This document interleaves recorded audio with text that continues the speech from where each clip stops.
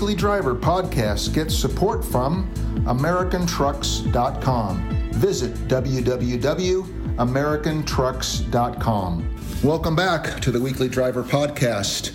My name is James Rea, editor and publisher of theweeklydriver.com, automotive columnist for Bay Area News Group.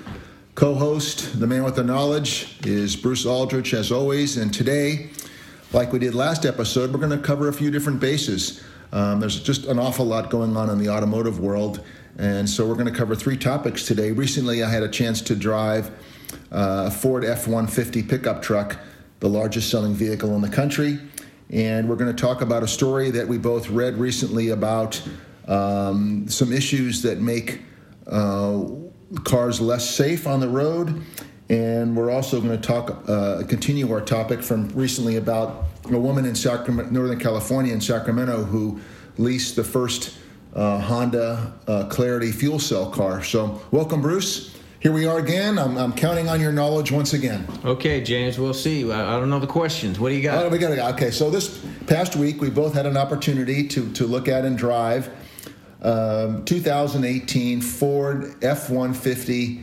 Lariat. That thing was a beauty. It's red paint, like a fire engine red, chrome all over it. Yes. The looks, it was easy on the eyes. Easy on the eyes. So I'll start with the premise of that I'm not really a pickup truck guy, never have been, but in recent years I've driven a few of them and they've won me over. I mean, I had some friends in the car. We drove on the highway up into the foothills in Northern California, and they were calling it an apartment on wheels, how luxurious it was, and you know, how smooth it was on the open road and the space. We went to a running event and they were able to change their clothes, and they were saying, boy, this is really good. They're not pickup truck guys either, but just in the couple hours we had together at this running event, it won them over too. So it's expensive, $63,000. The gas mileage isn't so good. But you kind of know that going in if you're going to buy a pickup truck. You're going to get it for its versatility. Sure, you can't park them either. They're no fun in the parking lot at the Safeway store, that's for sure. So what were your thoughts on that car? I'm coming around to pickup trucks, actually. Right. I do really see them. They've made them so nice. They're, I won't quite say luxury, but they're pretty luxurious inside. Yes. And the utility on them is just unbelievable. You can throw stuff in the back. You get these big crew cabs, and your backseat passengers, they want to get in the back. You know, most sedans, you don't want to get in the back. These you call shotgun in the old days, right? Oh, man. Yeah. These things, you get nice limousine length legroom in the back. And you can tow stuff. You can put heavy stuff in the back. They're easy to get in and out of. When you're sitting in them, you're sitting high. You can see. You feel like you're, the commander of the road. So yes. I kind of like trucks now. Now, you looked at the truck earlier today, and you were looking at the functionality and the different equipment, even the tailgate, an electronic tailgate. It had all kinds of things that tie downs and this and that. And it had a superior liner on the bed of the pickup truck. So what did you notice about? I noticed even the tailgate comes down like an electronic. Yeah, it's slow. It's slow. You don't have to worry about dropping the tailgate and hurting somebody. It goes down slowly on its own. Just little things like that. They've just improved everything on them. Yeah, I mean, looking at the car, one of the things that I noticed is that I mentioned earlier that other than this Bentley that we had and reviewed quite a while ago, this is the car that I think has the biggest difference between the MSRP and the actual price. This is $47,300, but the car as driven was $63,435. So basically, you're talking a little over $17,000 worth of options on a $47,000 pickup truck, plus all these different things. So well, this one had the trailer towing package, the chrome appearance group package. It had it all, right? Yeah, it had everything. What's the model? Tell them. It's the 2018 Ford F-150 Power Stroke Turbo Diesel Lariat. There you go. So you've got this powerful car, and at a stop sign or a stoplight, it goes down to the engine shuts down, and I've never driven. Really? You sure on the diesel it even shuts down? Yep, it did. Wow. And it surprised me. First of all, I'd never driven a diesel pickup truck before, I don't believe. and turbocharged diesel, and the fuel efficiency, they're helping you out on some level. It doesn't get, great mileage. It's it's going to cost you a lot if you drove the car to LA and back. It would, it's 3.0-liter V6 turbo diesel with a 10-speed automatic electric transmission. So it's quite a beast. I noticed, driving it at a towing capacity, 11,000 pounds. I mean, you could tow anything, right? Yeah, well, that's a pretty good trailer, yeah. Big boat. So thinking about it, when you look at the end of the year list, and Ford, the 150 and the 250 and the 350 combined, I think they sell just under 1 million vehicles a year, or maybe now it's just over 1 million. Still the number one seller, right? And still a number one seller for almost 50 years. If you can condense it, if you can, why do you think that those three trucks combined is the biggest seller? Is it just the complete versatility? I mean, we live in Northern California, people in Texas, Oklahoma. You must see, out of 20 cars on the road in Texas, you must see 10 or 11 Ford F-150 pickup trucks, I imagine. It's probably the dealer network. I can't imagine that Ford is, superior. Right. They're probably just more available, but I don't know. Yeah. But, so has it won you over? So if you say, hey, gee, if you told your wife, hey, let's go spend $63,000 on a vehicle, has it won you over? I'm not quite there yet, but yeah. I do see people I understand people who do that, though. Right. Makes more sense. If you have a ski boat or you're towing a motorhome, then it makes perfect sense, right? Yeah, you could have one car if you wanted to. That's right. You could still go to the theater in it, or you can haul your boat, or you can put rock in the back and go to the dump with it. Right. If you had that outdoor lifestyle, it would be really good. Okay, the other thing one other thing we wanted to discuss today is that I read a story recently, and you did as well, about all this technology in cars. I was under the assumption that cars are more safe than ever, and maybe they are. But we also know that there's a term, technology overload, that maybe there's too many things in cars, and the manufacturers are trying to outdo each other to have more what we used to call bells and whistles. So the story that I read and that you read is that there are several factors that are new technology, if you will, but that make cars less safe. So why don't you go over a couple of those and you give some thoughts on what we're talking about? Well, there must be something at work, right? Because the National Crash Institute that makes these federal findings, yes, the trend is slightly basically it's flat, maybe slightly down per capita, for a number of cars and miles driven. Yes. It's just not going down, but you've got all these great safety devices. Yes. So what's happening? Happening? So there must be something that's making things worse. Right. So what are they?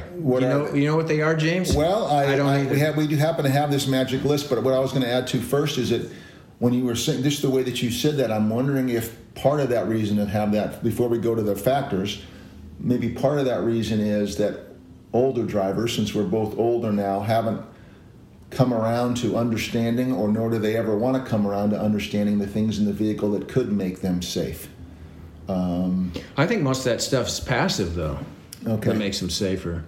Anti-lock brakes, you don't have to know anything about them. No, that's a good point. To gain from them. The stability control, you don't have to know anything about that to help assist you if you're beyond your own limits. Yes, those are good points. I guess I should have explained it more. If you're within 100 feet of somebody and you're parking in a parking space and the bells go off that you're too close, I've heard people say, I know, I trust my eyes. I know that there's a car 25 feet away from me, or I know that if I back up, but when the bell and whistle goes off, that maybe it causes an accident because you say, oh my gosh, what's that? And then it causes an accident, or an older driver said, I don't need any of that. I don't want any of it. And that car's got 65 things on it. I'm just not going to buy it because it's got all that stuff on it. So do you think that that's a factor of why that line is flat? Or, you make a good point too. If some of these things are passive, it is what it is. Is this the weekly psychology? No, I'm just we're tapping human interest here. Tapping your knowledge. Tapping your knowledge. Oh, I would think that what it is, it's a familiarity with the vehicle you're driving. Yep. And how comfortable you are in any situation. Right. If you've got old brakes and in an old car, you're gonna, whatever your speed is, you might feel comfortable 4 lengths back. Gotcha. All of a sudden, you're sitting in a Corvette that stops very well.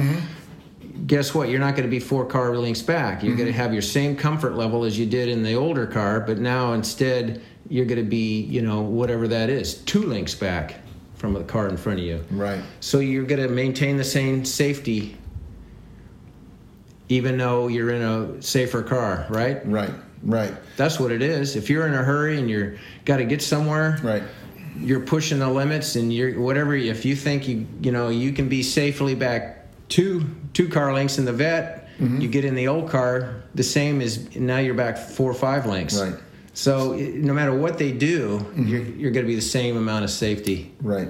And I guess part of it is the personality of the driver too. If you're kind of a person who's a little bit of a nervous driver going in, doesn't matter what kind of car you drive anyway, right? You might be the same kind of. It's not going to make you a less nervous driver because you have more technology. There are people who are in that spectrum of whatever car I drive, I'm going to be safe. I'm a good driver, or at least you think you are. As a person who gets into any kind of car is intimidated right away.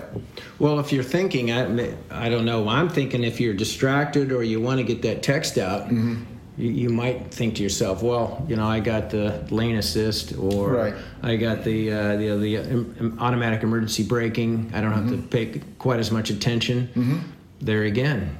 So you're letting the technology take over. That's true. So anyway, we have, to get to the point, I went on off the tangent a little bit. We have these things that, we have this list in front of us, and some of them surprised me. Why don't you go through it a little bit, Bruce, and talk about some of these things that are making cars less safe? Well, one of the things they said was horsepower. The horsepower sort of race is on again. So there's a lot more cars that have a lot of power, so you can get yourself into trouble easier. I see. So there's something to it there. But then at the same time, there's extra weight. The cars have grown. A typical sedan has put on 1,000 pounds over the last 15 years. Yeah, eating a lot of desserts. Yeah. So weight is, that kind of cuts through. Whatever you gain in horsepower, the weight's sort of taken away from it. Yes. But weight is a good thing if you're in a crash against a smaller weighted thing. But if the big truck hits you, you're still losing. One of the things that the guy mentioned was styling. I don't see that at all. A big bulb is this or that that's blocking your peripheral view, or. I don't think that. Back in the 60s, they had big wings and small, tiny windows in the back, so I don't buy the styling at all. I think cars, for the most part, you can see out of better these days. Yeah, we've been to enough car shows and seen a lot of vintage cars that what comes to mind are old Buicks with these big, where more was better, and a lot of chrome and stuff sticking out all over the place. Oh, yeah. So that doesn't hold up. No, I don't think so. And also window tinting. I mean, obviously that's sort of a new thing in the last 25 years or so. But there again, I don't see it.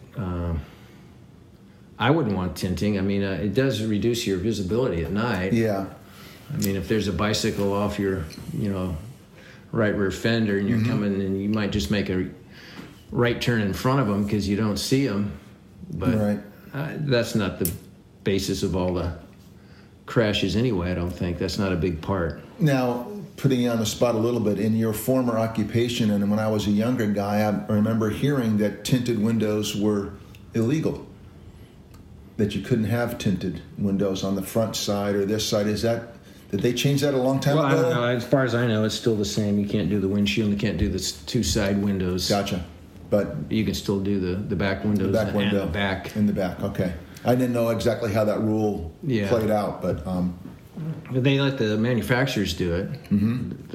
Even the side windows are lightly tinted in the manufacturers. Okay. But that's their thing. Gotcha. Okay. What else? Well, let's see. That's about all I had. I don't see how it's funny how the death statistics are not going down, even though we got airbags, got better brakes, better everything. those calculations, is it based on like deaths per 100 cars or deaths per 1,000 cars, or is some of the factoring that maybe they're not going down because there are more cars, so it's more of a ratio? Or am I? No, it's figured, it's all the same. You can compare apples to apples. It's number of miles driven. Okay. Is in the calculation. The Weekly Driver podcast gets support from AmericanMuscle.com, your late model Mustang and F-150 authority, bringing you the hottest products and top-notch customer service for over a decade. No one makes it easier to modify your ride. Visit AmericanMuscle.com today. Topic number 3 is something that keeps getting more and more. The more I look into it, the more I'm interested in it, and the more we'll see if it's a factor in the next 4 or 5 years. And that is a recent experience I had, driving a hydrogen car, the Honda Clarity fuel cell car. And we now, of course, know that there's also the Toyota Mirage, and Hyundai now has a new hydrogen car, and Mercedes-Benz has made some advancements in there. So, and maybe others, maybe when we go to the LA car show in November, maybe we'll be seeing more manufacturers talking about their alternative fuel hydrogen car. So I did a recent interview with a woman who we've talked to before, and I talked to her again for another publication. Her name is Chris White, and she works at the California Fuel Partnership, Fuel Cell Partnership in West Sacramento. She lives in West Sacramento, and the only hydrogen station that we have in this area is in West Sacramento. So her hub of what she does with the car, I might have thought immediately that it serves her purposes perfectly, because she lives in this and works and can get her fuel in a small area. Was there 3 here or just one? One. One West Sacramento. Okay. But as I come to find out, she has a son who lives in Truckee, and you're familiar with Truckee, and there's a hydrogen refueling station there.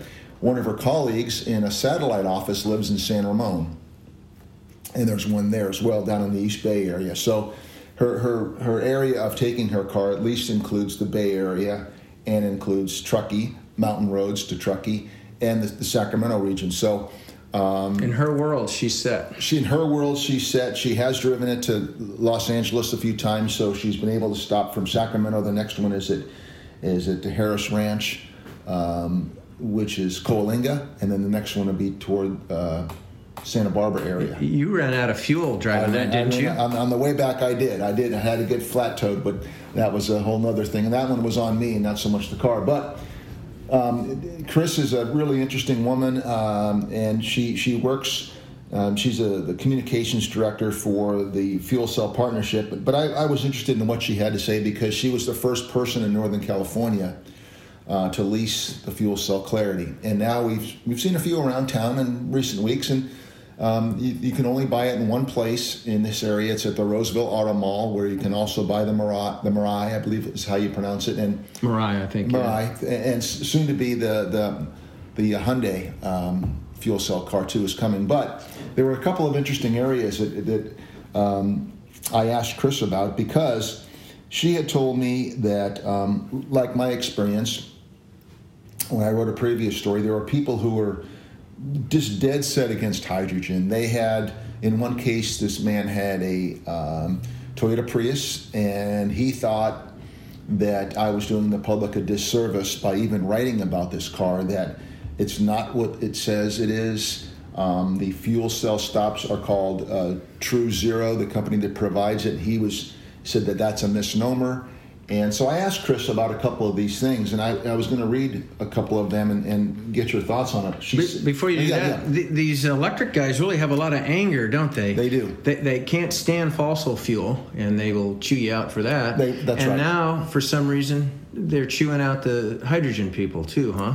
All they want is electric. And all they want is electric. They want their own. They've got theirs, and everybody else should do the same. Okay, they're very passionate about it, and also to add to that, you triggered a good thought. This one gentleman wrote that even though I was writing about my experience in the car, which is what I'm supposed to do, he said that I did a disservice because I didn't put all the charts and graphs and do a comparison shopping, the exact mileage versus the cost of the car or the lease of the car or what you get back from the government. So he thought I should have had this big explanation about a full spreadsheet on the economics of it too. And sure. Under the constraints of 600 words, you have to kind of cut to the chase and write what you know. So to your point, he was very passionate that his way in the alternative fuel world is the only way. And so I raised that question with Chris. Chris White is this woman's name, and I asked her. I said that there are plenty of. One more thing. Yeah. Has anyone said that electric vehicles are less expensive per mile than gas? Has anybody in the hydrogen world said, or the fuel cell world said that they're less expensive? Okay, well, that's kind of your answer, right? They're not. They're not. Gas is cheaper. Gas is cheaper. And so that it's always been my premise, though, that people will justify their Prius or their other alternative fuel, if I can say this the right way, that to them they're not buying it. They're not buying it for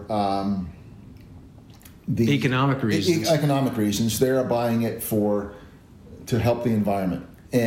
But then there are some people who say, many people say, look, I'm spending $4,000 or $5,000 more on that car, but in 4.756 years, it's going to be recouped. It's going to be recouped. And I've never bought into that at all. I would say, if you're doing it for environmental reasons and you're spending more money, that's not, you shouldn't feel. That's just for the outlay of the car, not even counting the per mile. Exactly. Cost. And maybe I can just be corrected or educated on some level, because I think if you believe in helping the environment and you're paying more, so what? You don't have to justify it. You don't have to rationalize every penny that you're spending on a car. And if you have the wherewithal to spend more and you feel good about it, go ahead and do it. It doesn't have to be down to dollars and cents. Is that? Sure. Yeah. Okay. So I asked Chris that I said that there are detractors to the hydrogen car industry. Do you find yourself justifying the kind of car you drive, or are you over that? And she said that I am personally over it. I am personally very committed to clean air and reducing our petroleum use. I really believe to get there we need to drive battery electric vehicles and fuel cell electric vehicles and use more fuels from bio waste like natural gas. We need to ride our bikes more and ride the bus. To really tackle our pollution and greenhouse gas emissions, it will take a combination of factors. So she works in the industry, so do you think that that's an industry answer, or do you have any thoughts on that one way or the other? Well, that's probably true. Okay. If you're worried about the ozone and the global warming, then alternative fuels are the way to go. Okay, so then I said that there are a lot of angry people, the topic we discussed a little bit, and I said there are some really angry people out there who just think that the hydrogen cars are the worst thing and it's doing a detriment to society. And I said, what do you think the issue is? And her response was, as I tell people, it's not like football. It's not like my team is better than your team and only my team can win the Super Bowl. It does take a combination of factors. But there are people who are passionate about one kind of technology. They're passionate about wooden boats as opposed to fiberglass boats. I do admire their passion. But she said, I usually tell people is that you can think of a gas in a gas car like a beach ball, and electricity in a battery car or a hydrogen in a fuel cell car are like a golf ball and a ping pong ball. One of them is slightly bigger than the other, but does it make a difference if you compare the small balls to the beach ball? So, well, the problem is, I'd want the alternatives once they get the same size as the beach ball. Then you can compare them. So she's admitting right now there's no comparison. The gas beats it all to heck. Yeah. So you really buy an alternative fuel car to save the world, not for economics. Right. They don't make economic sense right now.